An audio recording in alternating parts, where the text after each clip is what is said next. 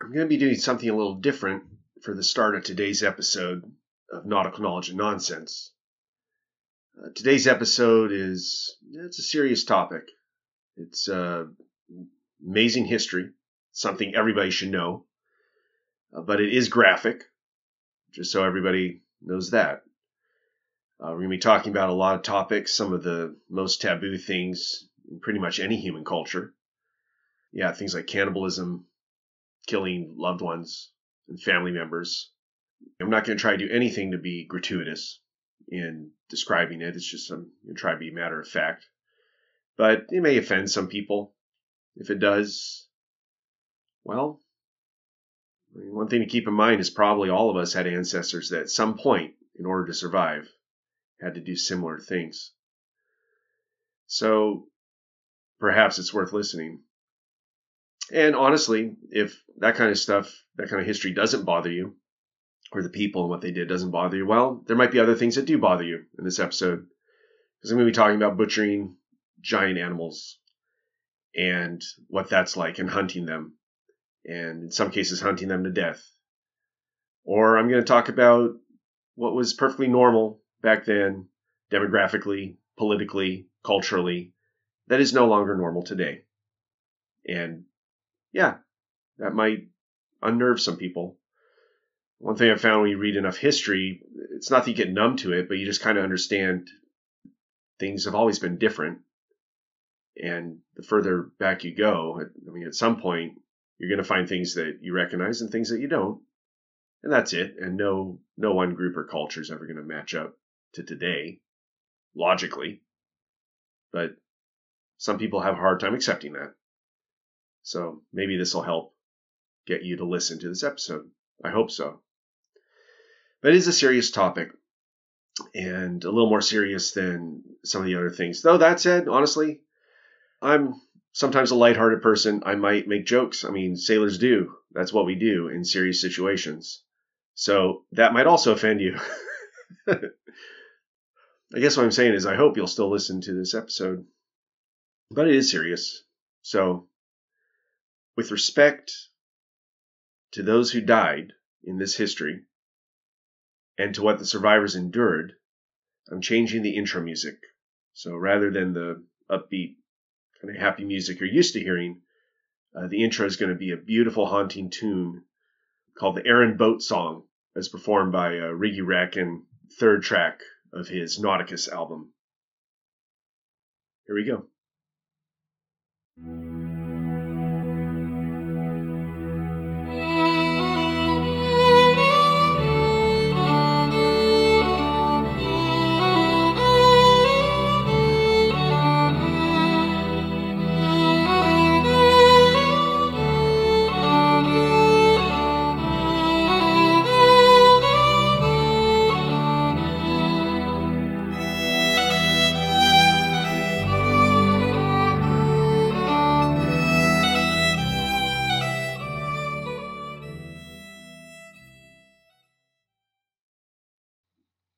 The lookout saw something unusual.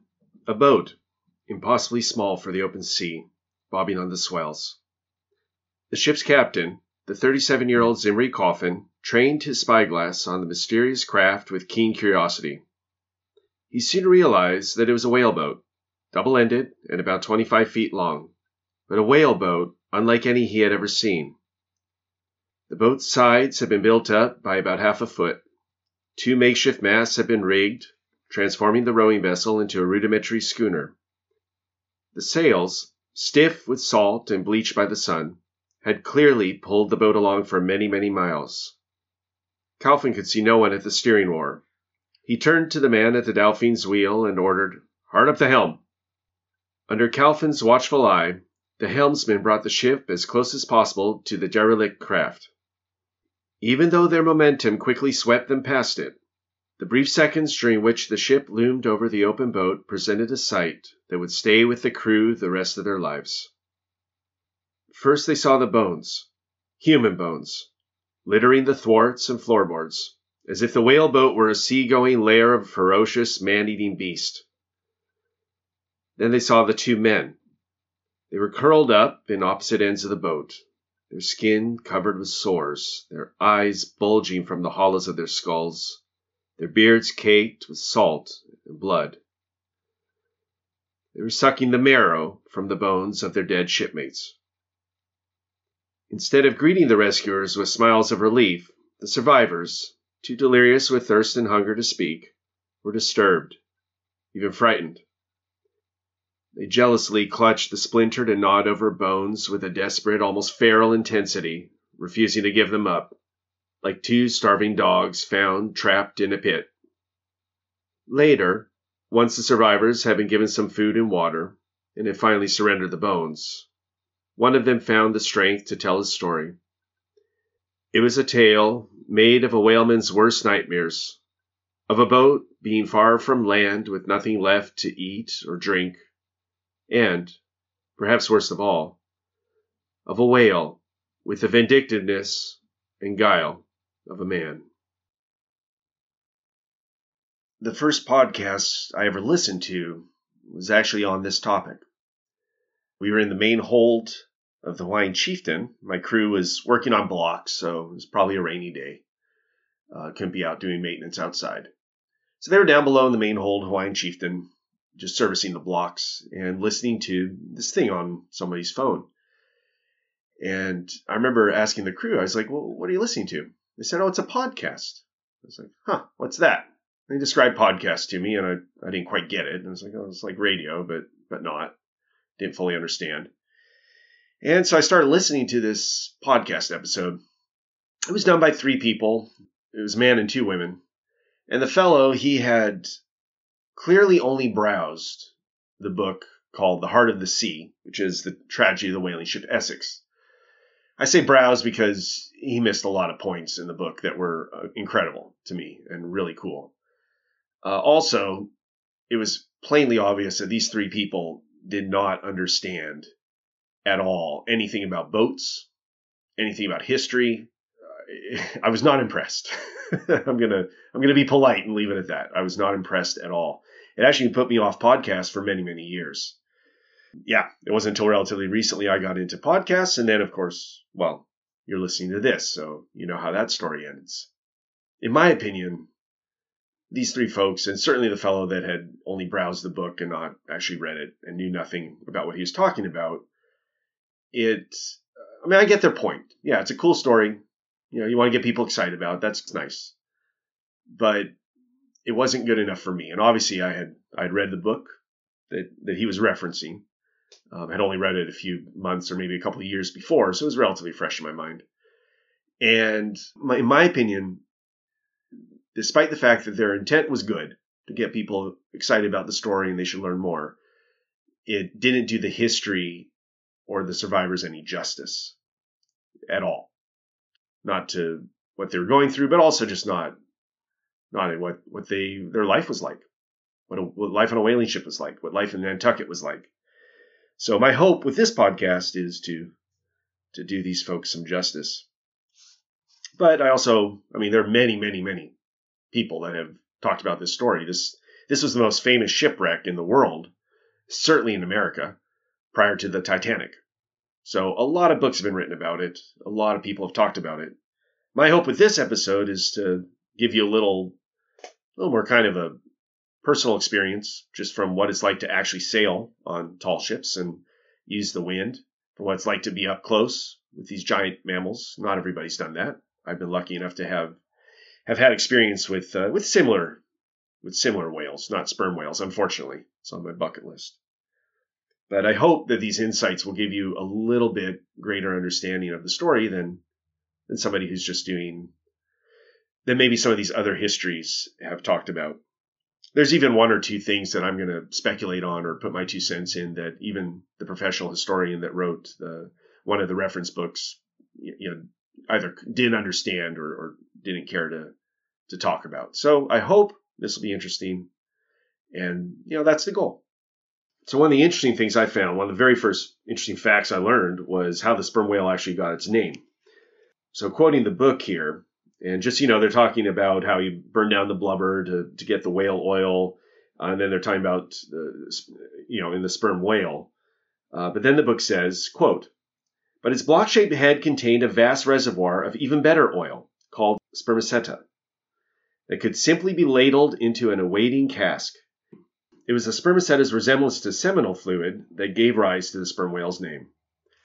So, in case you folks don't know, seminal fluid is semen. So apparently this spermaceta looked like semen when you were ladling it out of the sperm whale. So that's kind of fascinating. I always thought for some reason it was the shape of the whale looked like a sperm, but that's not true. That's apparently not true at all. Another interesting fact brought up in the book, which I also didn't know, was most people heard of widow walks, where it's basically a platform that's mounted onto the roof. And legends, of course, are that, the widows would stand up there and look out to sea and pine for their long lost husbands after years and years when they've obviously long since passed. So apparently they were never called that. According to, when you go to the appendices of the notes in this book, in the back, it's described in an old book about whaling. The person, William F. Macy, describes it as a raised platform on a roof of many old Nantucket houses, from which to look off to the sea, never called a widow's walk, captain's walk, or whale walk, as often written nowadays. And then in parentheses, it says in 1916. So it was always just the walk, was what it was called. And that was back in 1916. So obviously it was not called it prior. Yeah, apparently the main purpose of those walks, it was a great way to look out at sea. That is true, with a spyglass and search for returning ships. People would be interested in that news, knowing what ship was returning. And I would imagine, I don't imagine. I mean, it was a big event when a whaling ship came back from sea. So the whole town would get together. So that takes time. So yeah, being able to spot a boat a couple hours in advance of its arrival would be very advantageous. Also, apparently the walk was used. Apparently those walks were also used to put out chimney fires with buckets of sand. So they had a very practical purpose in that sense as well. Anyway, little bit of interesting knowledge there that I learned. Yeah, the book does a decent job in describing what Nantucket was like from the very beginning, prior to the white man showing up and what we now think of in Nantucketers, or what we now think of as people in Nantucket. So prior to that, but then also like the early history of the European settlers there and the Americans, and just how the island evolved over time, and how the whaling evolved over time, and how these boats had to go further and further out as they hunted the whaling populations down to almost nothing around them. But there's a couple of cool stories that kind of illustrate too the culture, and how, this entire culture on this island revolved around whaling, and everybody from the youngest kid to the oldest adult was somehow involved with whaling.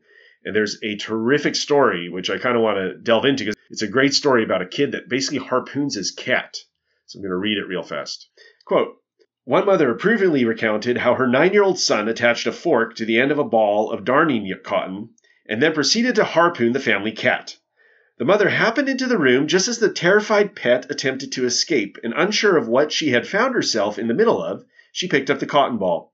Like a veteran boat steerer, the boat shouted, 'Pay out, mother! Pay out! There she sounds through the window!'" End quote. So pretty awesome. This kid was, playing pretend whaler with the with the cat, and the mother was approved of it. So anyway, that's pretty awesome. There's also a great poem that the first time I saw this was, I'll just read it really fast. So it goes like this. This is, instead of toasting a person's health, a Nantucketer offered invocations of a darker sort. And then this is the poem. "Death to the living, long life to the killers, success to sailors' wives, and greasy luck to whalers." There you go. So the first time I saw the beginning of this poem, it was in a maritime museum, and they had a scrimshaw on a sperm whale tooth. And on the front of the scrimshaw, it showed like the whaling boats going out, getting ready to go harpoon this whale, and maybe they just put a harpoon in, I can't remember. But then in the back, so this is, you had to look carefully, because there was like a mirror in the back, and it was a reverse image. So I had to read the writing backwards.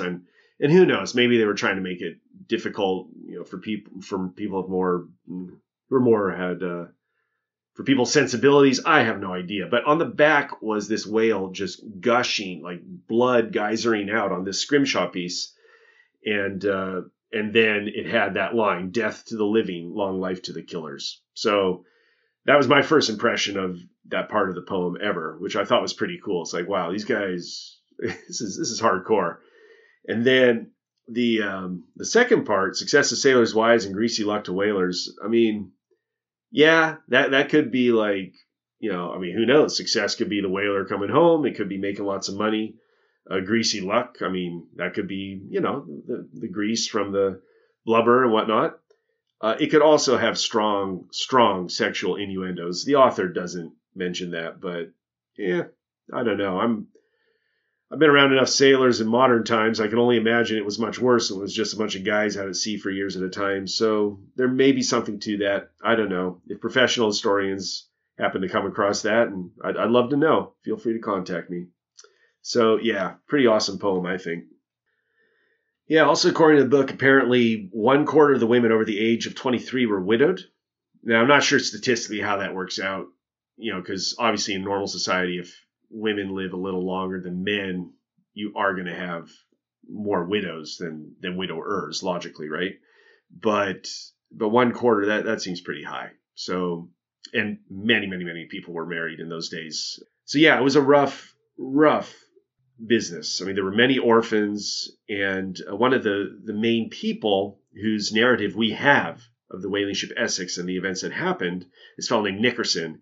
He and his friends who were on board the ship, so there were at least 2, maybe 3 other fellows.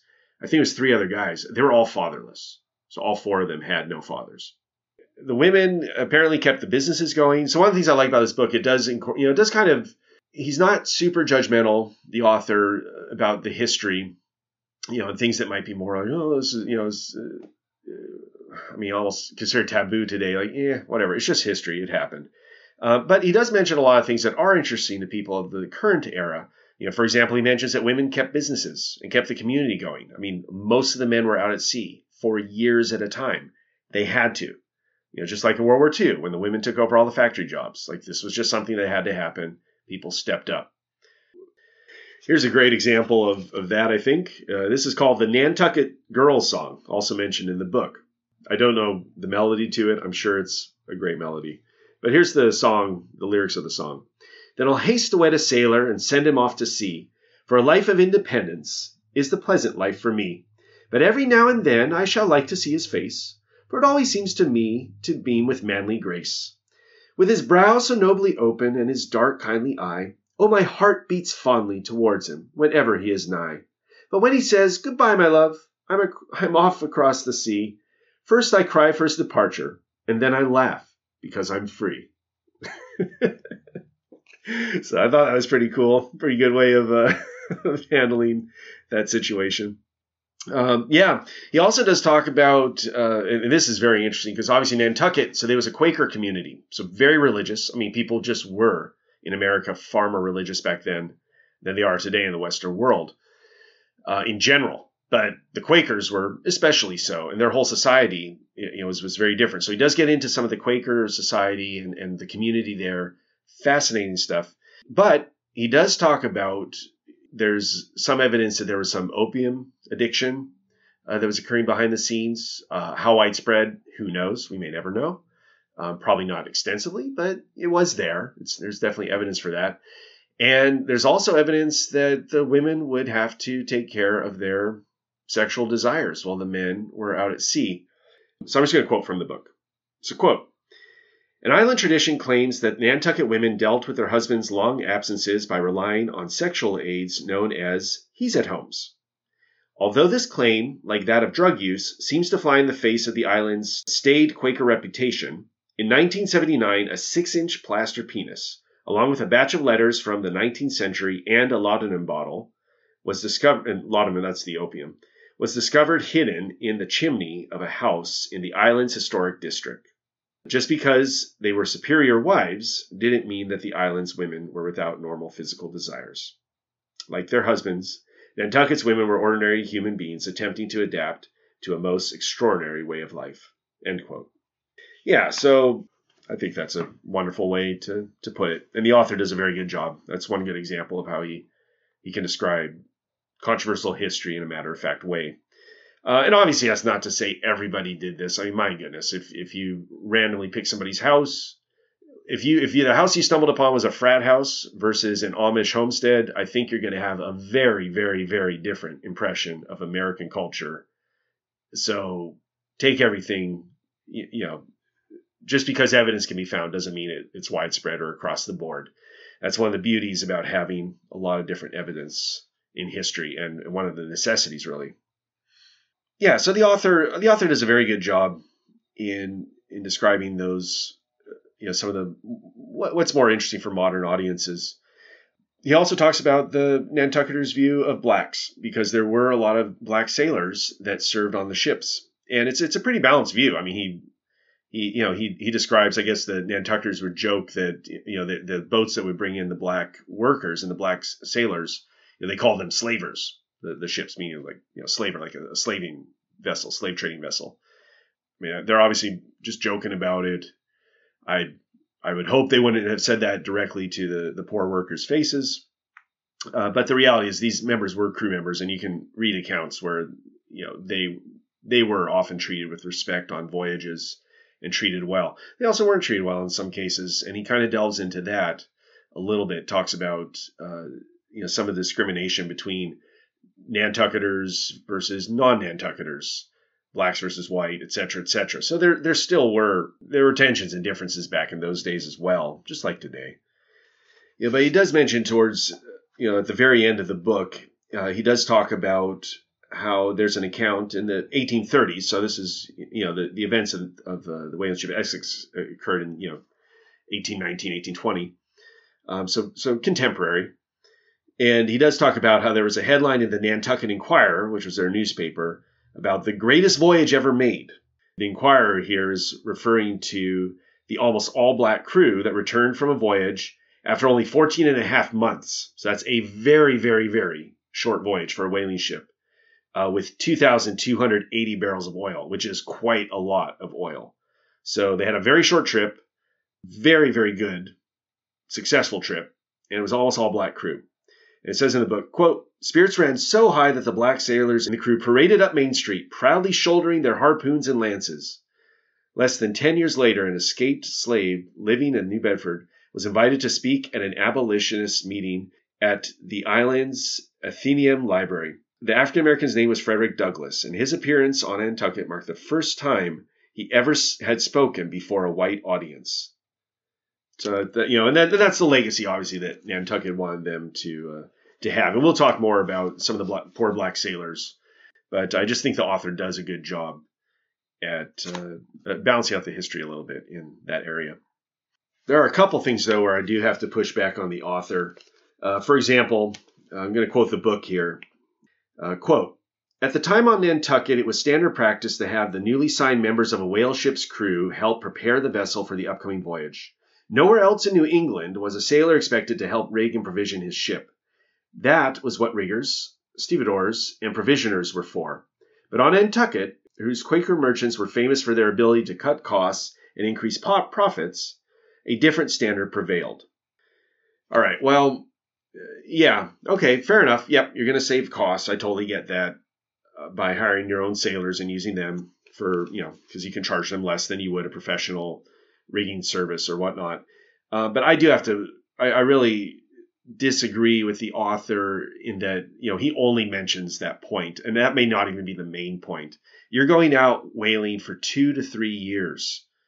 There is no infrastructure in the part of the world where they're going whaling. The South Pacific, good luck. Like, you got nothing. You're not just going to pull into port and be like, hey, I need a bunch of new sails, I need a new spar, and I need some iron rings made and hoops and this and that. You're like, no, that is not going to happen. So these boats had to be very, very, very self-sufficient. And every member of that crew had to know that rigging, and they had to be able to repair it, and they had to be able to fix every part of it. And that's just reality. So yeah, having your crew do all the uprigging and doing all that labor is a really, really smart move, in my opinion, because they're going to get knowledge. They're going to be able to better service that boat out at sea for years at a time, because it's going to have to happen. It just is. And it could be the difference between a successful voyage and an unsuccessful voyage, between life and death. So there are many good reasons for them to do that. In addition, you save some money. So that's also a win. I totally get that. But that's probably not the main reason, in my opinion. But that's just my opinion. I don't have any historical data to actually back that up. Yeah, well, let's get straight into the voyage, shall we? So he does talk about just kind of boat life and just why the routes are what they are. I'm not going to get into too much detail there. I think there are other people that can do that, or you can look that up yourself. But what I did find really interesting is one of the first bad things that happens to whaling ship Essex is that they are in a squall. And the crazy part to me is they had their stunsails set. So the stunsails, their sails, it's kind of hard. They kind of look like ears. Is one way to describe it. Like picture your standard square rigger boat with all the sails set. Now take your topsails, which are the kind of middle. If you have like a coarse topsail to gallant, it's the middle big sail that you see, and then extend two little booms or logs out on either side of that, and then put a sail there, a square sail on either side. It's kind of rectangular sail. And those are the stunsails. And you'll see them often in paintings. You'll see like, oh my gosh, you'll see like crazy white water and these stunsails and everything's flying and it looks really great. And in reality, that thing would have probably been ripped off for ages prior to that, because that's way too much wind for stunsails. They are light wind sails. And apparently whaling ship Essex, they saw a squall. You can see it coming. And the captain, for whatever reason, still had the stunsail set. Oh, just so folks know, stunsails, I'm slurring the word, which is my understanding of how sailors said it, but it's studding sails. If you actually read it, it'll look like studding sail. They also have the top gallants, or togallants is what I'm going to call them. So they apparently took in some of the togallants. Those are his topmost sails. The mizzen and the fore toggallant. But the captain, whose name is Pollard, Captain Pollard left the main toggallant up and also the stunsails. And the book speculates, the author speculates that it was maybe to test the boat and the crew. But yeah, stunsails are very light wind sails. They are tricky to get down in the best of conditions, because they're not, it's not like you just send the crew aloft and they just wrap the sail up and call it good. Like they can't, they don't stretch out on, the crew doesn't lay out onto those yards, the little stunsail booms. So to get them down, it's quite an operation. And then in heavy winds, like it's very difficult. Good luck. So for him to still be flying the stunsails and the toggallant, obviously there's a lot of questions there. Why would you do that? And one thing, it is true, like it's a good idea to test your boat and its limits. That's definitely true, but you got to do it in a controlled way. Well, if you listen to the previous episode I did with Captain Barry from the Merry Day, he's the main windjammer captain. We don't talk about it in the episode, but one of the gems of wisdom, and he has many gems of knowledge and wisdom that he shared in that episode, but one of them that we did not share was what he called pushing envelopes. And I remember him saying, Johan, here's the thing. You can push one envelope and usually get away with it. Usually not a problem. So, you want to test the ship's rigging in heavy winds. Okay, yeah, you might be able to get away with that envelope. But if you start throwing in too many envelopes, 2 or 3, what can happen is when one of those envelopes opens up, bam, all 3 open up, and then that's when you have a catastrophe. That's when you have a real problem. So, for example, yeah, you should go out. You should test your ship's rigging. You should be familiar with how the boat handles in heavy winds. That might not be the first thing you want to do. You might want to train the crew and make sure you can get those sails in a flash in good conditions, like without even thinking, and then build up to, okay, well, now let's try it with heavier winds and see how they handle. Or maybe just set one sail. Maybe not test the entirety of the rig. Maybe try a reefed sail, and then see how quickly you can get that in heavy winds. That might be the better way to go about it. Train the crew, make sure they're solid. Because if the crew isn't solid, well, okay, so now you're testing the rigging. Oh, and the crew's not ready. So now that's another envelope. So that's 2 envelopes right there. And then, I don't know, throw in the third. Maybe the pumps haven't been working properly and they only work, part of the time. Oh, that's a third envelope. That could be a problem. Maybe you're in a narrow channel. probably not the best time to test out the rigging and how it functions under heavy conditions in a narrow channel with a crew that's untested. You see what I mean? So one thing goes wrong. Oh, the rigging falls apart. Well, now you have a crew that doesn't know what they're doing. Now you're in a narrow channel where you can't maneuver. Now you see how it goes, right? So you do have to think about this when you're training yourself, when you're learning a new vessel, when you're doing all this stuff. And there's a lot to be said about going out and pushing a crew. Absolutely. It does a lot of good. Most people honestly learn really, really well from a little bit of adversity. Heck, they learn well from a lot of adversity as long as it doesn't break them. And the reality is, too, that a crew that has suffered together bonds very, very fast, extremely fast. And I mean, that's why you have hazing. That's why it exists, or at least used to exist until a few years ago. You don't want to hurt people. You don't want them to be traumatized for life. But, normal people, a little bit of, was really rough. And oh my gosh, we were treated really badly. But now it's like, bam, those people are bonded. They're solid. They're part of the group. And, it's just an old fashioned way of doing that. Very effective. In this case, though, it can have the opposite effect, which is why on earth was the captain setting stunsails and the main topsail? And, we didn't get through this. We lost a bunch of rigging. We're delayed. One of the whale boats smashed up. That's not good, right? And so it can end up the crew questions the captain, and it creates animosity and problems and superstition and this and that. So, in this case, it's not good. Also, in the description of the scene, he talks about the two basic options you have in a squall on a square rigger. He mentions pointing up into the wind, which I don't know why you would do that on a square rigger. I mean, I just think that's a great way to have your entire rigging come falling backwards on top of you. It's just not designed to take that much pressure from the front. But so the common one was to just run with the wind. I mean, so for hundreds, if not thousands of years, this has been a standard practice. Even the very first Viking that has been given credit, to discover Vineland or the North America, a fellow by the name, and I'm going to butcher this, folks. All my Icelandic speakers out there, I am so sorry. I'm all zero of you as of today. I'm going to butcher it, but Bjarni Herjolfsson. So I think I butchered that pretty well. But this fellow, I mean, my layman's understanding of it was he was running for days downwind, just trying to survive, just running downwind while in a massive storm.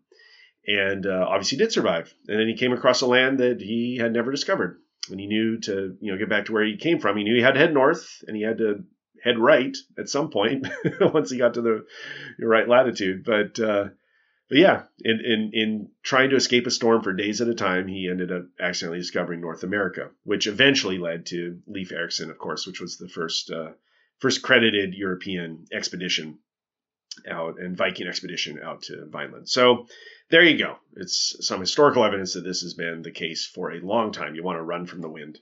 So he kind of delves into some of the details there, and how the squares and the rearmost sails on the ship will shadow the forward sails. You can get them in a little easier, that kind of thing. So it's good. It's a good description of the squall. I know my personal experience. I remember the first time I was in a squall. It was also on the Merry Day that we were talking about with Captain Barry. I remember Barry did the prudent thing. Like, we could see it coming. It was a black line of clouds. No thunder and lightning, nothing crazy like what these guys on Whaley Ship Essex saw. I mean, they had dangerous squall, insane winds. But basically, you could see it coming on our boat. It was black clouds in the distance, and the captain just said, "Yo, we're taking in sail." And we took in an all sail, if I believe. We took in every single sail we had. No, I don't remember. We might have reefed significantly. Regardless, we took in quite a lot of sail. And then when we got hit with the squall, the wind went from a nice 5 to 8 knots to bam, like 20 to 30 knots instantaneous. And had we had all our sails set, it would have been a major problem. It would have been very, very hard to control the vessel. Certainly almost impossible to bring in those sails. They might have been damaged. I mean, a lot of bad things could have happened. So by being aware, situationally aware, by not hesitating to take in the sail when that happens, that should just be procedural. Oh, you see a squall in the distance. taking a little bit of sail. You could always make up the time later, but yeah, so that was an excellent decision by Captain Barry. And I learned a lot. I learned a lot that day, and it was good to experience that squall, but also not experience in disaster form. And sometimes these things happen. I mean, I remember, I was docking with a fellow who, Jordan Little, who you'll hear in a later episode. I'll be interviewing him. But we were coming to dock. I was letting him dock the Lady Washington, and the winds were, not calm, but it was like nothing, like 5 knots, very, very, no big deal. So I had him docking the boat. All of a sudden, we got slammed. This was in California, in Ventura, Southern California. We got slammed by the Santa Ana winds, which are famous, the devil's wind. And basically in the springtime, you get these hot, dry winds that come down from the land, and it can just slam you. And so we basically, got instantly hit with 20, 25 knot gusts, maybe even a little more. And right away, I was just like, switch, bam. I was in charge of the boat, and I could not keep the vessel. We just weren't going to dock on the side I had hoped. But we didn't have time because my vessel was very quickly being pushed over to the other side. And the only option I had, aside from hitting the dock with the boat, which would have been the end of the world, right? Probably damaged paint, probably not a big deal. But, we might have chipped some of the wood. I don't think it would have destroyed the vessel. But a decision had to be made, and I could tell our crew wasn't going to be able to get our fenders up and untied in time to get over to the other side of the dock. But luckily, Hawaiian Chieftain was docked to our starboard side, which is the way we were drifting. And they were on the other side of the dock that we were about to hit. So I yelled at the Chieftain crew that was standing there watching us. And I said, "Get your roving fenders over here now." And so they did. They raced and were able to get their roving fenders untied and plop them down just in time. So the boat hit their roving fenders. So good on Chieftain crew for being very quick with that. And so we docked at that dock, and there was no need to even send dock lines at that point. We were 100% on that dock, though we obviously did. Anyway, the point is things can hit you sometimes really fast, so you need to be able to react. And sometimes things are unavoidable too. The lesson I learned in that one, in hindsight, I could have easily avoided that situation because I could have come in early. I could have come in a lot faster, because I do recall seeing the horizon and thinking, wow, I've never seen like a brown haze on the horizon quite like that. And it wasn't getting bigger. I watched for that. It wasn't getting bigger. It wasn't like that. It was just there was this brown haze that was something I hadn't really ever seen before. Now I know better.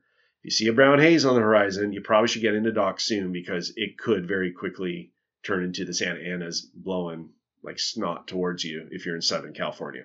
Anyway, a little bit of knowledge there, I guess. A little bit of experience. But back to the whaling ship Essex. That's why you folks are here.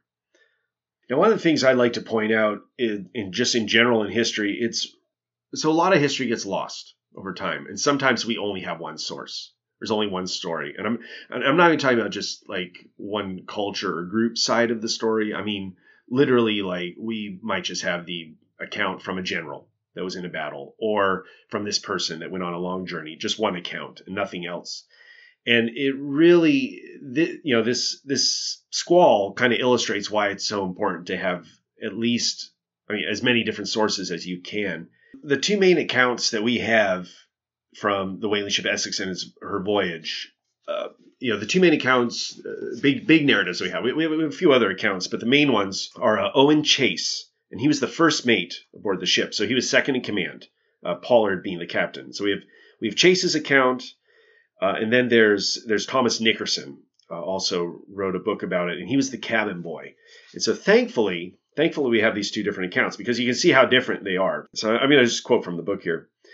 So apparently Pollard had proposed turning back, and then Chase overruled him, because this is early on in the voyage. They could have turned back, but for many reasons chose not to. And Chase did not want to do that. So, quote, "As Chase would have it, the knockdown was only a minor inconvenience." And then quoting him, "We repaired our damage with little difficulty and continued on our course." End quote for him. But Nickerson knew differently. Many of the Essex men were profoundly shaken by the knockdown and wanted to get off the ship. End quote.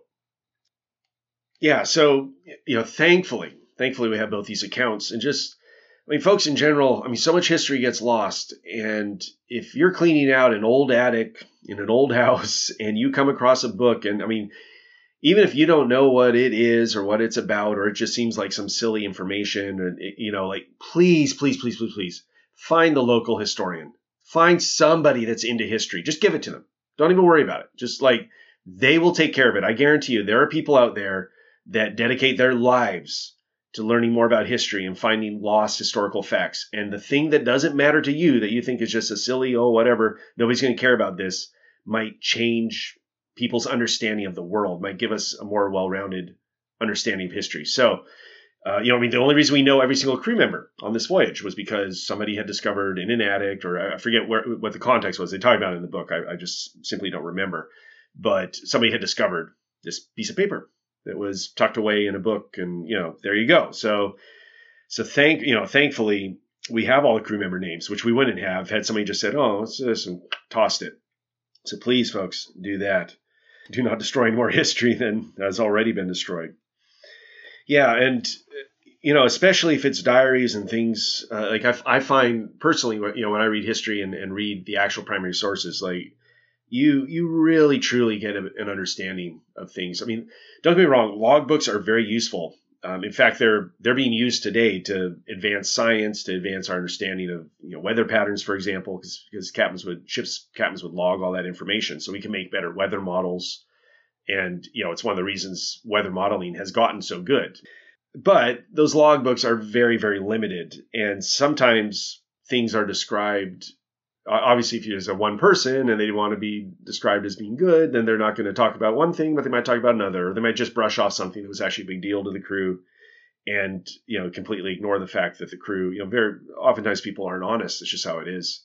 But also, logbooks are by their nature just kind of drab and dull. I mean, you'll have the most amazing thing in the world happen, and it's described the same way as the most mundane thing is described. There's a great example of it in the Patrick O'Brian novels where, I talk about the Patrick O'Brian novels, I think way back in episode 3. But Jack Aubrey's sitting there and he's describing how, this one fellow died, and, and this barrel of pork was rotten. And that's it. Like, that's the log entry. But then he goes on to, in his mind, to think about how this fellow had such an impact on the crew and made music and was just a lively, wonderful human being. And now he's gone. And he's on the same level as a barrel of pork that was rotten. That's how it's logged in the logbook. I remember from personal experience, I was on a ship where this ship, basically they had rammed into another vessel because the sails were up and they had reduced visibility due to the sails, is my understanding, and just went full bore, bam, right into another sailboat. So this is a tall ship, a tall ship hitting another vessel. And they demasted this vessel. So the tall ship that hit the other sailing boat completely demasted the other sailing boat. The tall ship had its bowsprit ripped off. I mean, so this is a big impact, right? Like, people could have died, kind of thing. I would say catastrophic damage, certainly to the other vessel. So knowing this, I was like, I wonder what the logbook has to say about it.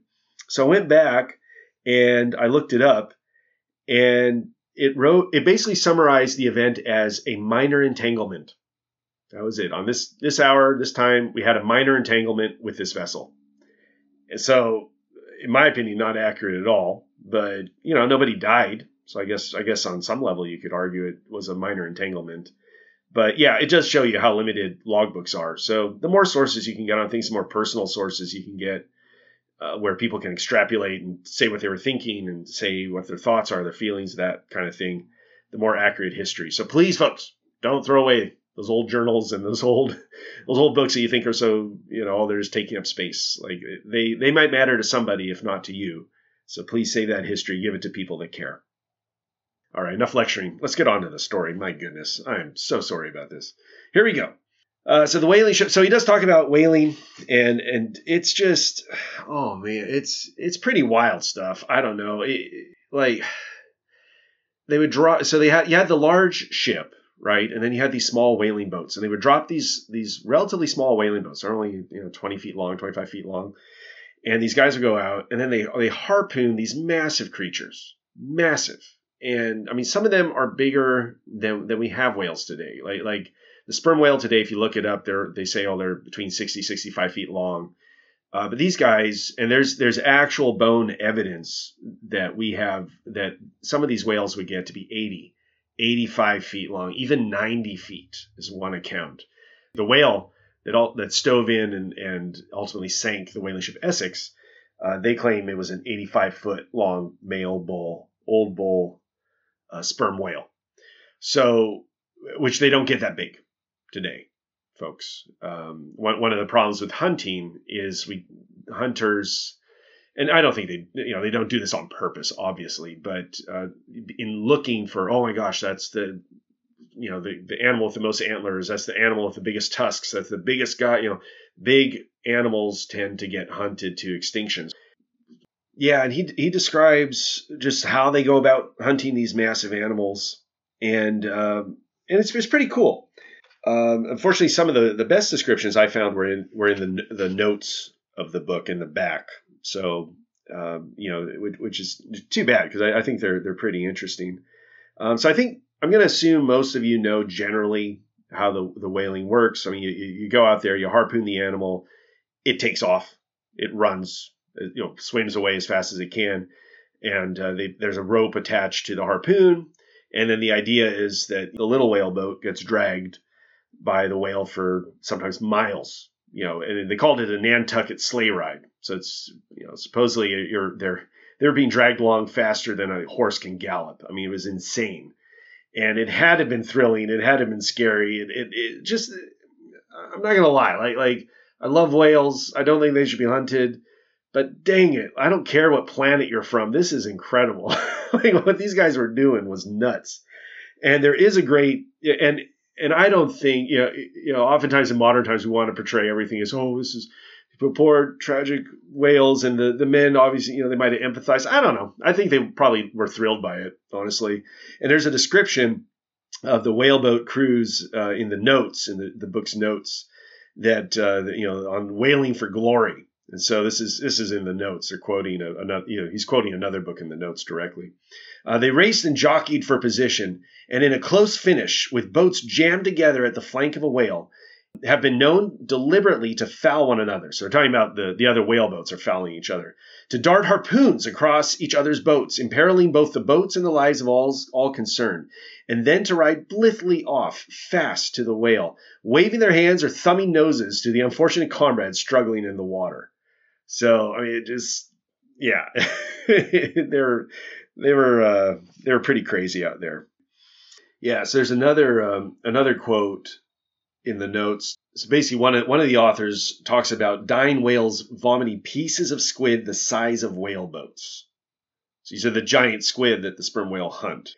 And yeah, he describes these poor whales when they die, and in their death spasms they vomit out all this whatever they've been eating, and so they're vomiting out pieces of squid the size of the whaleboats, it's over 20 feet long, like huge.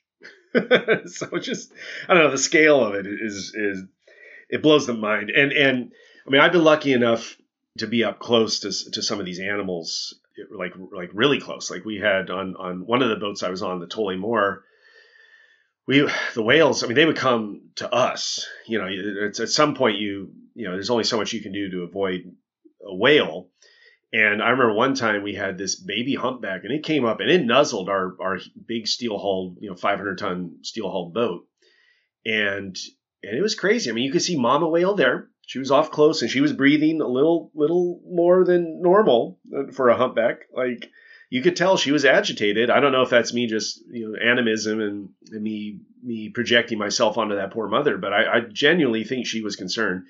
And this baby, this tiny little humpback baby, which when I say tiny, this thing was like 25 feet long, but it came up to our boat and it nuzzled it. And I mean, even then, like, it's a baby, and the size of the sucker was huge. When it's only 10 feet from you, it's like, whoa, this is a big animal. And that's a 25 footer. Then you imagine like an 85 foot long sperm whale. I mean, I honestly, you can't. It's hard to imagine. And so I remember this baby coming up and nuzzling the boat, and then it kind of turned on his belly and it showed us his barnacles, and then it did a barrel roll and a loop-de-loop, and it looked at us with its big eye, and it did this for like 20 minutes. It was absolutely adorable and just acting like a baby, but a 25 foot long baby.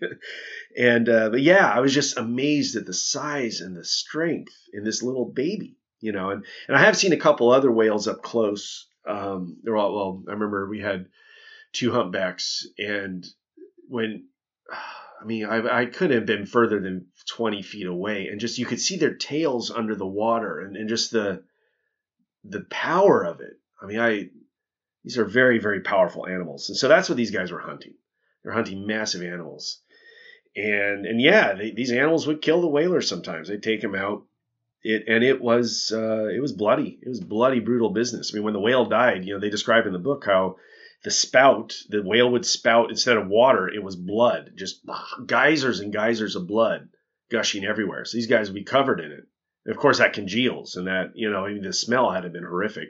And then you rip the animal apart, and you're cutting off its flesh, and just whalers would gag at the smell of the darn thing. And they're doing this for days too, so it doesn't get better. The smell of a dead animal does not get better over time. So pretty crazy stuff. I'm going to quote from another book. It's called The Whalers, and it's a Time Life series that, God, I was lucky enough to get at a used bookstore in its entirety, all 22 volumes of various different nautical themed books. It's from the ancient times all the way to U-boats, basically, in World War II. But this is the Time Life, The Seafarers is the name of the series, and this particular book is The Whalers. Yeah, so in this book they talk about one of the tricks used to catch the whales, and it's heartbreaking. I don't know if it's just that I'm a father and just something changes hormonally when you become a parent, but this one actually really tugged at my heartstrings quite a bit when I read it. Yeah, so in the book they show an image, and basically you have a baby sperm whale.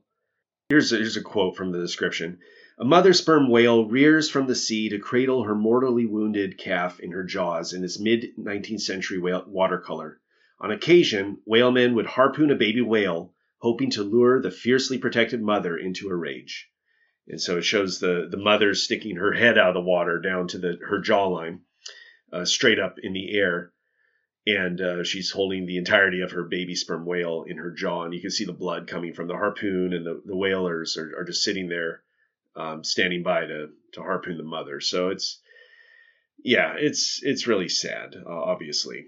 And before folks get too angry and oh my gosh, these horrible whalers, and oh the Europeans, and how could they do this, and the Americans, and blah blah blah, I just would like to point out that other native tribesmen do this trick too. Not necessarily with whales, but well, first of all, hunters do it in general. What do? You're doing a mating call and luring, the animal in closer using a mating call. That's pretty common throughout hunting throughout the world.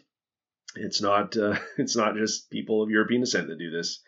And I do know in the Pacific Northwest, the giant sea otters that were hunted to extinction were, now to be fair, it was Americans and Europeans that were trying to get this otter fur. They weren't the ones doing the hunting. So when I say the natives hunting them to extinction, it was because of the Americans and the Europeans and the demand from them that caused this, which was because of the demand from China that had long ago hunted their otters to extinction. And so, are you getting the point here? Are you kind of figuring this out, that this is complex? So as you can see, history's complex. It's just how it is. And my understanding of it is one of the ways the natives would catch the otters is they would mimic the call of the children, the little babies, and the mothers would come out and investigate, and bam, they get the mother. So yeah, it's pretty brutal stuff. Not going to lie. One thing I found really interesting in this particular book too was a description of the mating of the sperm whales, which I had never read or seen, so I thought it was kind of cool. Here's a quote. So this is after the bulls have done their fight and figured out who's the alpha, who's the boss there. Quote, "To the victor in such herd contests went the harem. Occasionally the whalemen also encountered the awesome intimacies of mating sperm whales, with a 50-ton monster playfully leaping out of the water to impress his partner, followed by an hour or more of splashing, rubbing, and nuzzling before the brief but momentous climax as the two huge bodies rose from the water in a perpendicular embrace. End quote. So I thought that was pretty awesome. Oh, one last little interesting side note that I discovered reading this particular book, The Whalers, was that there was a native tribesman that was actually a captain. He had become a whaling captain. So one of the big tribes that they had in the area, in Massachusetts and in Nantucket, it was the Wampanoag tribe. And apologies if I pronounced that wrong, but I believe it's Wampanoag. And they were the original native inhabitants. And this fellow, Amos Haskins, he became a whaling captain and went whaling in the 1830s and eventually rose to be a master, earning a fortune sufficient to settle his family in a cozy New Bedford house. So I thought it was an interesting side note for those of you interested in finding Native American historical figures. Yeah, so back to the whaling ship Essex and the whalers. So they had headed out after... Well, actually, there's a really interesting anecdote as they're headed north. They stop in the Galapagos Islands, and they had a sailor on board who, a young man who was a prankster, and they were capturing the tortoises for food. And apparently these tortoises tasted really good. Like they made great meals. They lasted forever. I mean, months and months. I mean, no water with nothing. They would just be able to live. So the whalers would pick up a lot of these tortoises in the Galapagos Islands and use them to supplement their food for these long voyages. Well, on one of the islands, one of the sailors decided to play a prank. And so he lit a fire and it got out of control, this grass fire. And it just effectively, I mean, the descriptions of it is it basically burned the entire island. Hundreds and hundreds, if not thousands of tortoises were killed. And this island became one of the first islands to lose its entire tortoise population. There are many islands in the Galapagos, but this one, the tortoises never rebounded, so they all died out. So definitely this prank was part of that, and that was on the whaling. It was the whaling ship Essex. It was this voyage, and they describe it as like as the boat sailing away, you could just see this red, the horizon lit up in red in the nighttime, and just sounded horrific. But they head out to the middle of the South Pacific and are basically in the middle of nowhere. I mean, they're 1,000 miles from anything west, over 1,000 miles west of, and when I say miles, I mean, I'm talking statute miles, but I would guess they were probably around about 1,000 miles, nautical miles or more west of the Galapagos. So literally middle of nowhere, just by the necessity and the lack of whales due to all the hunting that had been going on. And at that time, according to this book, in the notes of the book, there were only 75 whaler ships in the Pacific in 1820, which is when these events occurred. So yeah, there's not a whole lot of boats out there at all. It's massive, massive, massive. You can't imagine how big this ocean is. And they're surrounded by islands that are little known and lots of stories, and we're going to get into some of that a little later. But as they're out hunting whales, so they had the whaleboats in the water, they're out hunting the whales, and then there was just a skeleton crew on the main whaling ship. And so what happened next is Chase, the chief mate, who was on one of the whaleboats out in the out hunting the whales, their ship got stove in when he harpooned one of the whales, and so it got a hole. And it was leaking water. So they took it back to the main whaling boat to repair it. And you have to understand, it was at Chase's insistence, going back to the squall, they lost one of their whaleboats there. It got smashed to bits.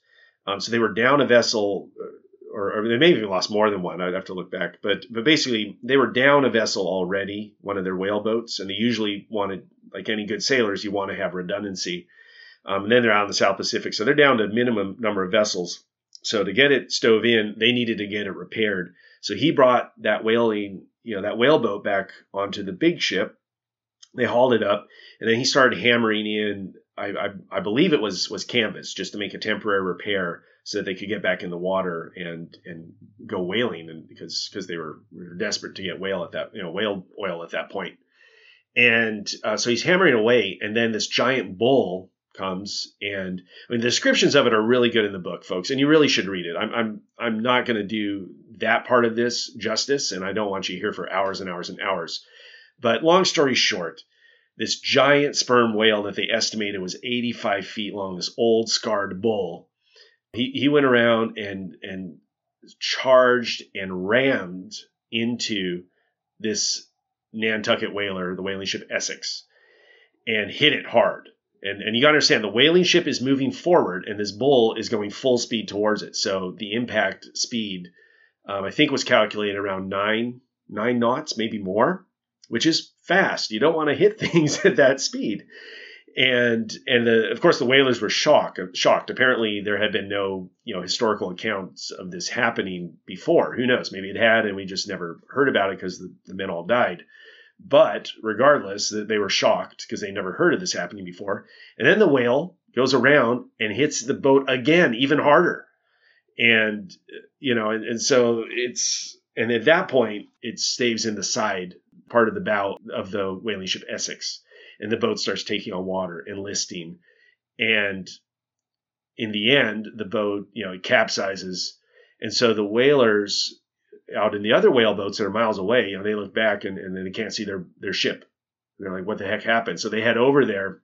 And of course, you can only imagine, like, the shock, the terror of being charged by the biggest toothed mammal in the world ever, and having it destroy your vessel that is the only life, the only major lifeline you have. It's your survival is 100% dependent on your ship, and it's gone. It's just insane. Now, the boat wasn't entirely gone right away, but they're not pumping it out. They're not able to repair it.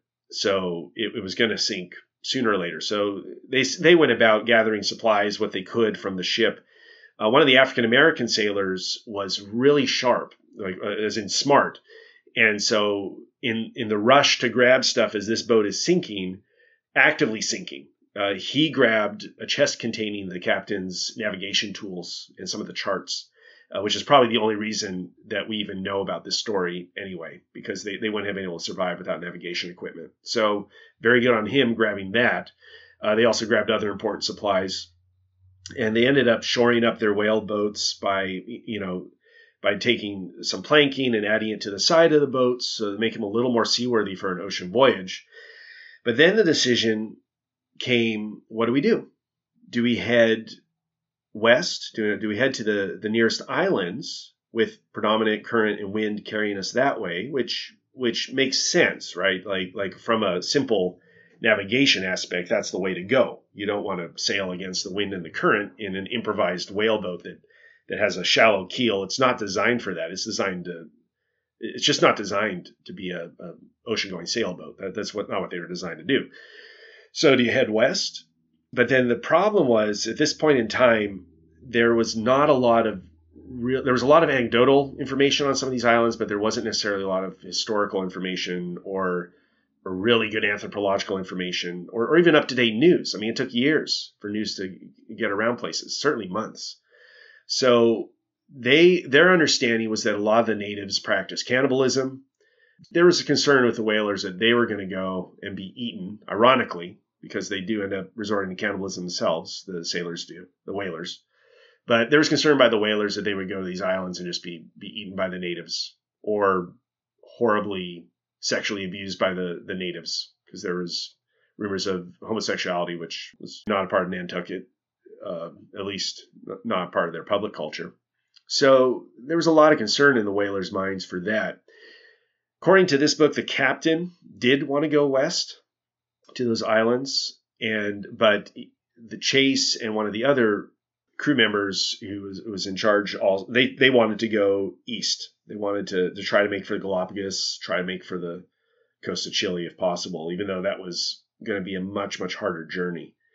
And the captain ended up going with the other two men, which is interesting. In the book, they kind of get into some of the psychology here and why he would do so, what possible reasons there were.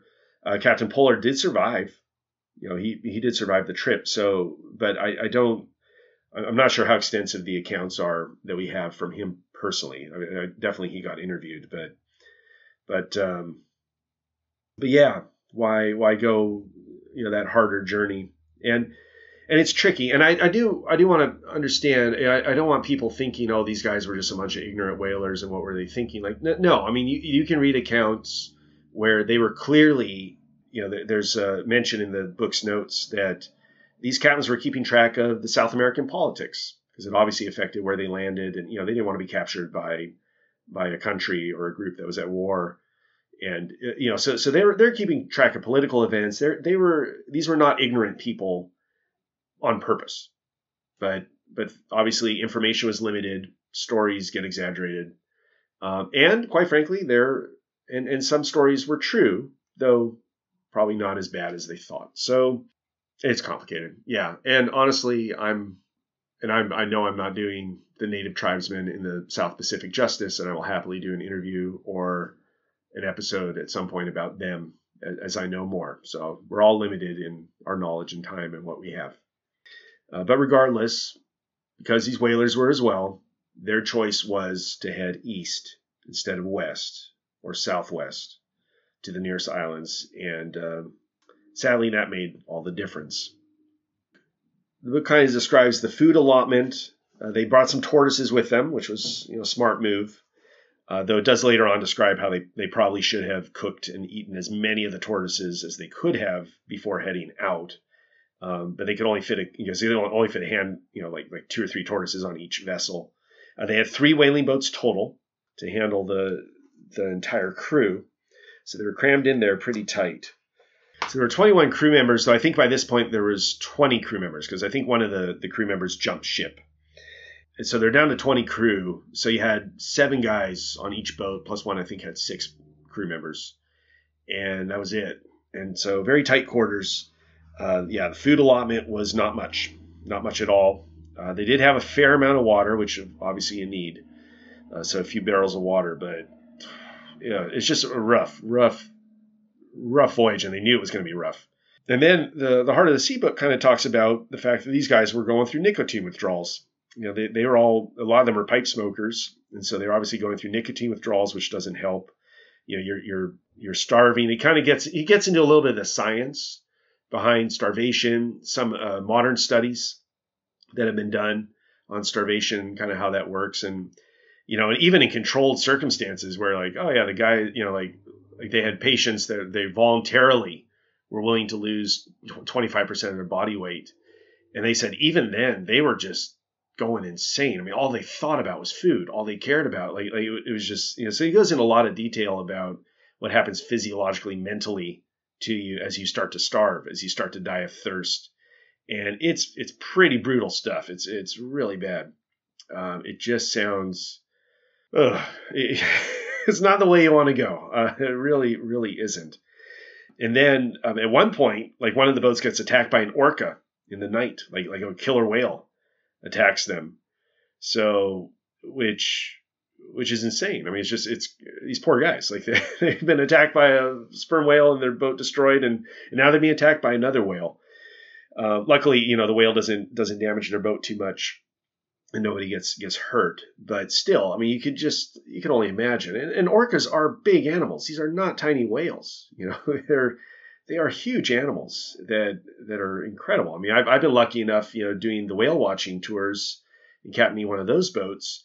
Every so often the orcas will change direction, and so I've had them swim very close to my vessel when I've had to turn off the engines and make sure 100% we're not going to hit them.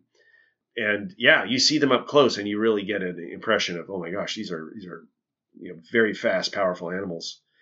And yeah, and I've seen orcas hunting. I was lucky enough on the Tole Moor, we were following a pod of orcas, and then they dove down, and all of a sudden we saw thousands of dolphins just racing for their lives, heading towards us.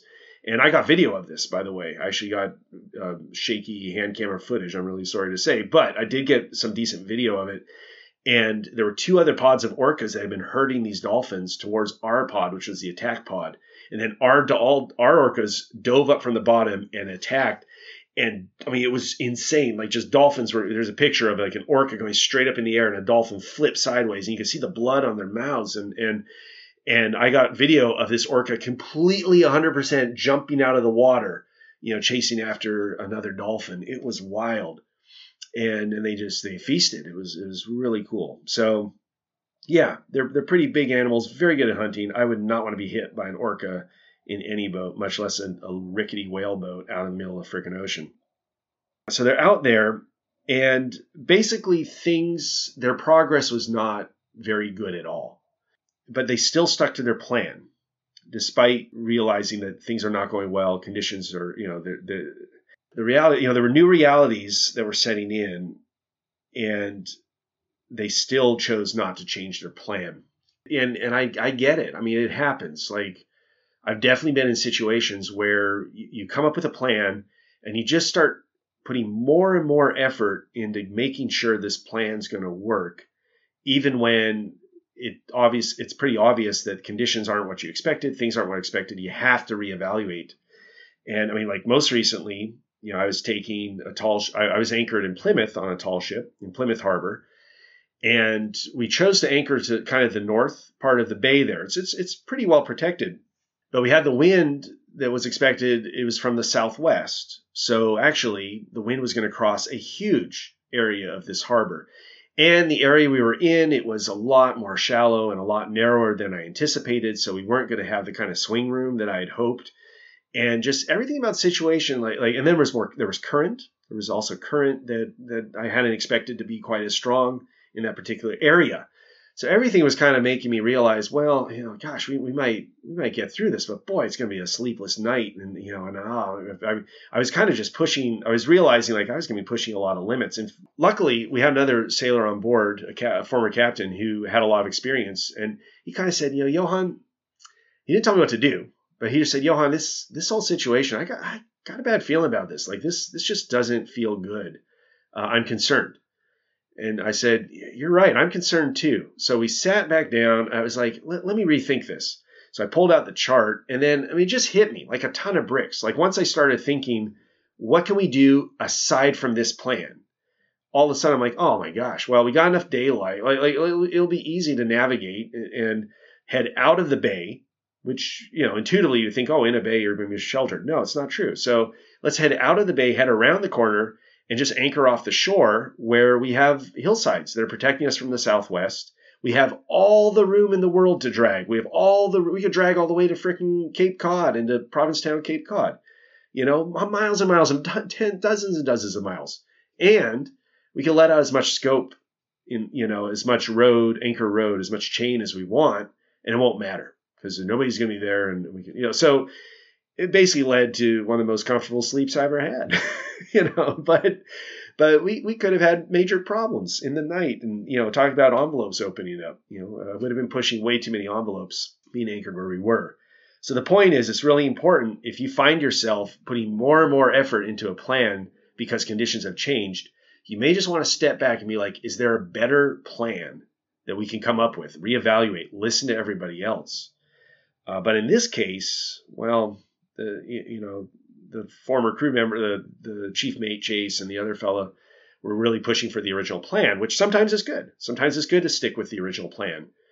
But if things really are going south, you need to kind of reevaluate. And they did not.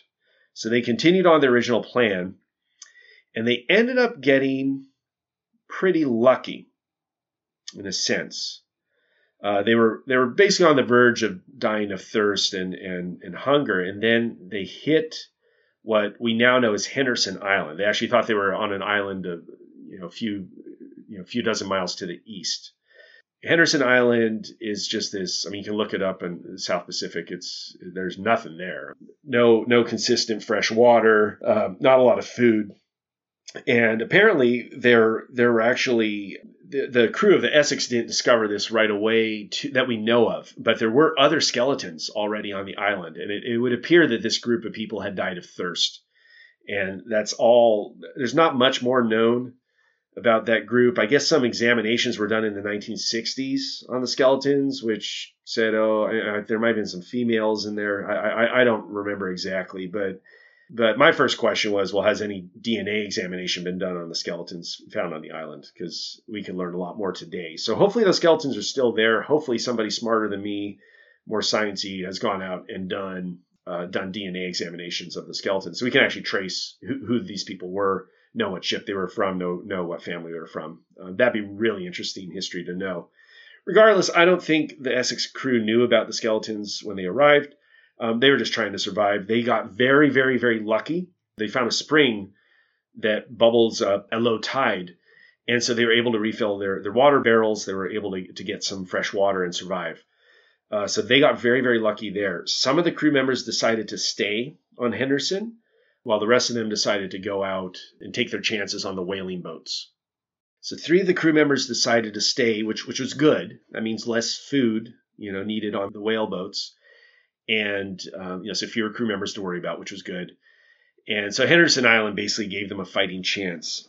There was an interesting description in the book. Apparently, there had been there's archaeological evidence of native Polynesians having lived on Henderson Island for at least 400 years. They estimate between 800 and 1050 AD they would have arrived, but by 1450 they were gone, just not able to scratch out a living on the island. But the book, I thought, had an interesting quote. It says, quote, "In less than a week, the Essex crew had accomplished what had taken their Polynesian predecessors at least 4 centuries. By December 26th, their 7th day on Henderson, and their 35th since leaving the wreck, they had resolved to abandon this used-up island." End quote. So they ate everything they could and took everything for their boats, and that was it. But the 3 men who stayed on the island did ultimately survive and were rescued by another whaling ship. But yeah, back to the whaleboats. So they headed out again with 3 whaleboats. And the book does a great job of describing how these boats tried to stay together. Though at one point they did have to say, because they couldn't afford to waste time and energy chasing after a boat that would get lost in the night or what have you, they did have to make a pact saying, we can no longer turn around to try to help another boat that's in trouble. We've just all got to keep going or none of us are going to survive. So really tough decisions. And then unfortunately after Henderson Island, this is when we get into the cannibalism, and it's pretty crazy stuff. It's pretty wild. Oh, where to begin? I mean, in one of the boats, the first 2 to be eaten were the African-American sailors. And it does kind of delve into some of the science where, like, there's some physiological reasons why these particular African-Americans might have not had the fat stores that their European counterparts might have. There's also some sociological reasoning behind it where they might not have been fed as well, being foremast jacks, but also just being treated more as second-class citizens. They might not have gotten the same food as the Nantucketers for sure, or their European counterparts in general. So there's some speculation there. Yeah, so I'm going to kind of delve into some of the details of not of the cannibalism. It's pretty graphic stuff. And the book gets into great detail about it. I think it's worth reading. But I'm going to delve into just some of the circumstances surrounding Pollard's boat. He's the captain of the whaling ship. And basically, they had been reduced to 4 men on their ship, down from 7. So they'd eaten 3 of them by this point. And the 4 of them are beginning to realize, like, they're not going to make it. Like, the 4 of them are going to die, or they need to eat somebody else. This is quoting from the book. Then the youngest of them, 16-year-old Charles Ramsdell, uttered the unspeakable. "They should cast lots," he said, "to see who would be killed, so that the rest could live." End quote. Yeah, so this is the famous, it's almost cliche really, that people stranded out and they pull lots to see who's going to eat whom. And I know I haven't been on a Tallship crew yet where it didn't come up at some point like, who would be the first person that we'd all want to eat? And we've had joking discussions about that. A little bit of gallows humor there, folks. But in this case, it's truly tragic. There's no other way to describe it. It's horrible. Yeah, so they end up tearing up a piece of paper and put the pieces in a hat, and they end up drawing lots. And the lot falls to Owen Coffin. Owen Coffin was the nephew of Captain Pollard. Yeah, I mean, it's just horrible. Absolutely horrible. And then they have to draw lots to see who's going to shoot him and kill him. And that lot falls to Charles Ramsdell, who was the fellow that came up with the whole idea of drawing lots in the first place. But Ramsdell, he refused to do it. And I mean, you could see how horribly depressed and just hopeless this whole situation is. Like in, they're quoting the guys here in the book, and what they're saying, and like, it says, quote, "But Coffin had already resigned himself to his fate. I like it as," and this is Coffin speaking, "I like it as well as any other," he said softly, end quote.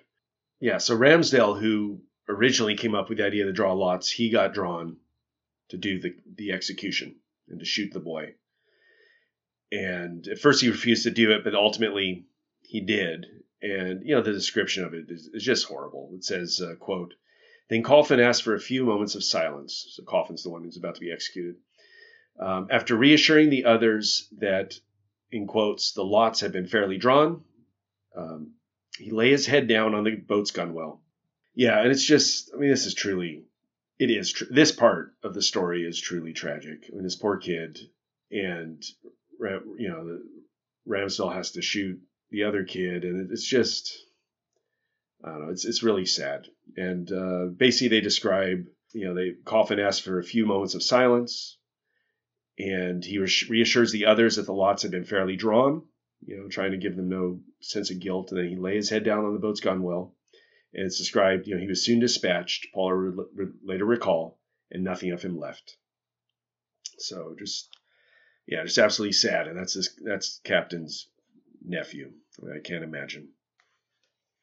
Yeah, so the two boats, one of the boats is lost during the journey and was never found again, though there was a vessel that did show up on Henderson Island later with 4 skeletons. I mean, I think it'd be safe to question if that was the whaling ship Essex or not. I mean, it might have been. That might have just been, that they died of dehydration, and that would be, that would account for that. So who knows? But there was a whale boat that did show up later. I don't know any more details than that, unfortunately, and I couldn't find any more details on it. But I definitely think that's an interesting piece of the puzzle. Yeah, so the 2 remaining boats, one was led by Chase, the chief mate, and the other was led by Pollard, the captain. They did ultimately get rescued, but they separated. So Chase's boat was rescued by an English whaling ship from London called the Indian, and then Pollard's boat, as was described in the beginning of this episode, was rescued by the Dauphin. Yeah, and then the book goes on to talk about just the consequences of homecoming and what that was like. It's really interesting. I mean, the community, they were fairly accepting of what happened. I mean, it was obviously devastating to the community. And I think some of the Nantucketers, there were a couple of the survivors that the people in Nantucket had assumed were dead or didn't know. They'd been told were dead, and then they actually came back, and so that was thrilling to have them come, be alive again. But yeah, Captain Pollard, he actually captained another whaleboat again, but unfortunately he lost that one as well, and then realized like his whaling career was over. That was it. Like, he wasn't gonna. I think that particular vessel he ran aground on a reef in rough conditions. So he lost that boat. That was it. That was the end of his whaling career. He ended up being a night watchman and was still a respected member of the community, though there was a lot of gossip about him, which, yeah, just lots of nasty gossip, which isn't fair. I mean, I can't stand gossip. I think it's one of the worst things in the world for communities, for helping people, for it just makes the world a miserable place. And the weird thing about gossipers is they actually, I've noticed that a lot of people believe what they actually say, even though they're making it up. And I've seen and heard that with my own ears. Like literally, I remember I had a shipmate that made up a story about somebody that there was no way he could have known that was true at all, but it became the story in his mind. Like that was real. And so you could see people doing that, and, it's too bad. One of the main stories is that Pollard had actually drawn the lot, but then forced his nephew to take it. Yeah, but then, according to the rumor, the man whose place was taken by Owen Coffin had a wife and babies, and as everyone knew, the Pollards were childless. So right off the bat, you can tell this is a little silly. But yeah, people, I don't understand it. I don't fully understand it myself, but gossip is one of the worst things. I've seen whole crews divided and torn apart from malicious gossipers. It's a completely unnecessary tragedy, in my opinion. But yeah, a lot of the men went back and, they lived their lives as best they could. A lot of them went back whaling, had successful whaling careers. In the long run, we kind of know the story. Obviously the whales were overhunted. Yeah, and Chase, in the book, there's a picture of him. There's a portrait of him as a young man, when he would have been at the height of his career. And then there's a picture of him, an actual historic picture that they believe is him, which it sure looks like him. I mean, it's got the same nose, and but I would say it looks like Owen Chase. But yeah, I guess as he grew older, he had headaches that plagued him ever since he had the ordeal aboard the Essex and the journey into cannibalism. And then it says by 1868 he was judged insane.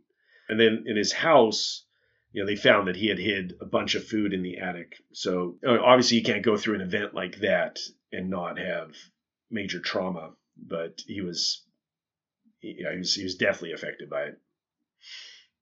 Now, those of you listening to this story, especially if you're American, you know that Herman Melville's famous tale Moby Dick was based off of the whaling ship Essex, and it was when he went whaling, which was a few decades later. Obviously this story was at the forefront of people's knowledge and imagination. And apparently was a big part of America. Every American learned the story about the whaling ship Essex. And I don't know. I fail to understand why we don't do it today. Like, I think people can learn a lot from hardship. People can learn a lot from. There are many, many, many lessons to be learned from this. And honestly, if you think your life is bad, if you think you're going through a bad time, it's probably not as bad as what these guys were going through for weeks and weeks and months at a time. So there is something to be said about putting things in perspective that way. But Herman Melville, yes, he wrote Moby Dick, based it off of this account. And there's a great account in the book of a whale that sounds very similar. Because there were other accounts after this occurred of a whale, staving inside, sinking other whaling ships, attacking them, and it did eventually get caught and killed. So they think. But I love Moby Dick. I read it before getting involved with Tallships, and if I remember, it's like 650 pages long, and it's detailed. Like, there's a lot of details. Every other chapter is kind of about whaling and goes into that kind of detail, which I think would be more interesting now to me, knowing what I know, than in the past when I wasn't so interested in that kind of history. But I can tell you the core of the book, which is probably about 125 pages, if I remember correctly, the core story, so it's not that long, is something that I wish everybody on the planet would read. I mean, I remember reading Herman Melville's Moby Dick. Maybe I'll do an episode on it. I doubt it. But I just remember thinking, my God, I wish everybody would if they had an abridged version of it that was only the core story, not so much about the details of how they did the whaling. Because Ahab he's insane. Like, he's so fixated and angry and just lost in his hatred for this animal. And they make it mythical. I mean, it's this giant pale white whale that is just the personification of horror and monstrosity. And he cannot. And it's really himself. He can't stop himself from hunting. And there's one very poignant scene, which I don't recall ever seeing in film, or maybe I just don't remember. But one thing that really stuck with me reading the book, which I had never heard about in the general telling of the story, is Ahab cries. Like, right before they're about to go and try to take out this whale, one of the sailors, maybe the chief mate, I can't remember, he goes up to him. He's like, "Stop, let's just go home. Why are we doing this? You have a family. You have kids." Like, you don't know this up until this point in the story. The guy has a family and kids, a wife and kids. He's like, "Let's just go home and leave. Why are we doing this?" And Ahab starts to weep and cry. And he's so caught up in his own rage and hatred that he has to go out and kill this whale or die trying. It's insane. And I think there's a lot to be said. I think there are many cultures and many places in the world where that kind of story ought to be shared, and I think every school kid in the planet should read that. Like, just know that that kind of obsession is within all of us. And yeah, don't let it destroy everyone around you, including yourself. It's insane. It's literally insane. And yeah, and same thing with this journey on the whaling ship Essex. Like, every kid should. Yeah, it's pretty brutal. It's really brutal. It's really grueling. You can leave out some of the details of how to chop up a person and eat them. Like, you don't need to include that. But just the fact that, my goodness, you do not want to be in this situation, and your ancestors were, and you should respect like how precious our society is, how precious our food is, and how important it is, and and what others go through, what others are going through in the world. I mean, you can't imagine until you read an account, and then like all of a sudden it's like, oh man, this is serious. So anyhow, I think they're important stories to be shared, and important history. All right, everyone, I'm going to wrap up this episode soon, and I promise you I have the perfect ending, the absolute perfect ending to the episode. So please stay tuned for that. But before I do, I want to tell you about an amazing podcast called Beyond the Harbor by Bradley Hall. And it's really cool. The reason I'm telling you about it is because he also did an episode on the whaling ship Essex. Mr. Bradley's podcast is all about kind of like the gruesome, scary, sort of creepy stuff that happens out at sea. If you ever heard of the podcast Lore, it's kind of like that, but for the sea. And if you're into history and can't get enough of this stuff, just like me, I highly recommend you check out his podcast, because he's going to cover topics that I'm just simply not going to have time to get to ever. And that's not the focus of this podcast. It's not about necessarily the gruesome and scary stuff and creepy things that happen out at sea. Though that said, I do have a few episodes planned that are going to make the whaling ship Essex kind of look like a walk in the park. So stay tuned for that. But yeah, Bradley's podcast, Beyond the Harbor, I think is really great. I listened to his episode on the whaling ship Essex after I recorded this episode. One of the neat things about podcasting is you can go in and just edit stuff. So it did not influence me in any way, I promise. But yeah, his episode was really neat, and he does go into a little more detail in kind of what happens to you when you start to die of hunger and thirst. So, and definitely his other episodes are really cool. Like I said, he's going to cover stuff I will never get to in this podcast. So do check it out. That's Bradley Hall, Beyond the Harbor. And with that, folks, I'd like to introduce the only way this episode could end. I was going to record this episode a few days prior, and then the fates being what they are, I don't know why I hesitated. I chose not to, even though I had the time to do it. And I'm very, very, very thankful I did, because I happened to go to a library and I was looking up nursery rhyme books for my boys, and I came across a Nantucket lullaby in this nursery book. Now, I don't know if there's a melody to it. I tried to look up the melodies for something came up with Nantucket lullaby, but it was a modern song. So if anybody knows the actual melody, I'd love to hear it. I'm sure it's haunting and slow, but even as a poem, it's wonderful to read. So I think this is the only way I can end this episode. Yeah, so I'm going to wish everybody fair winds and a following sea. And with that, I'd like to end it with the Nantucket lullaby. Hush, the waves are rolling in, white with foam, white with foam. Father toils amid the din, while baby sleeps at home. Hush, the ship rides in the gale. Where they roam, where they roam. Father seeks the roving whale, while baby sleeps at home. Hush, the wind sweeps o'er the deep, all alone, all alone. Mother now the watch will keep, till father's ship comes home.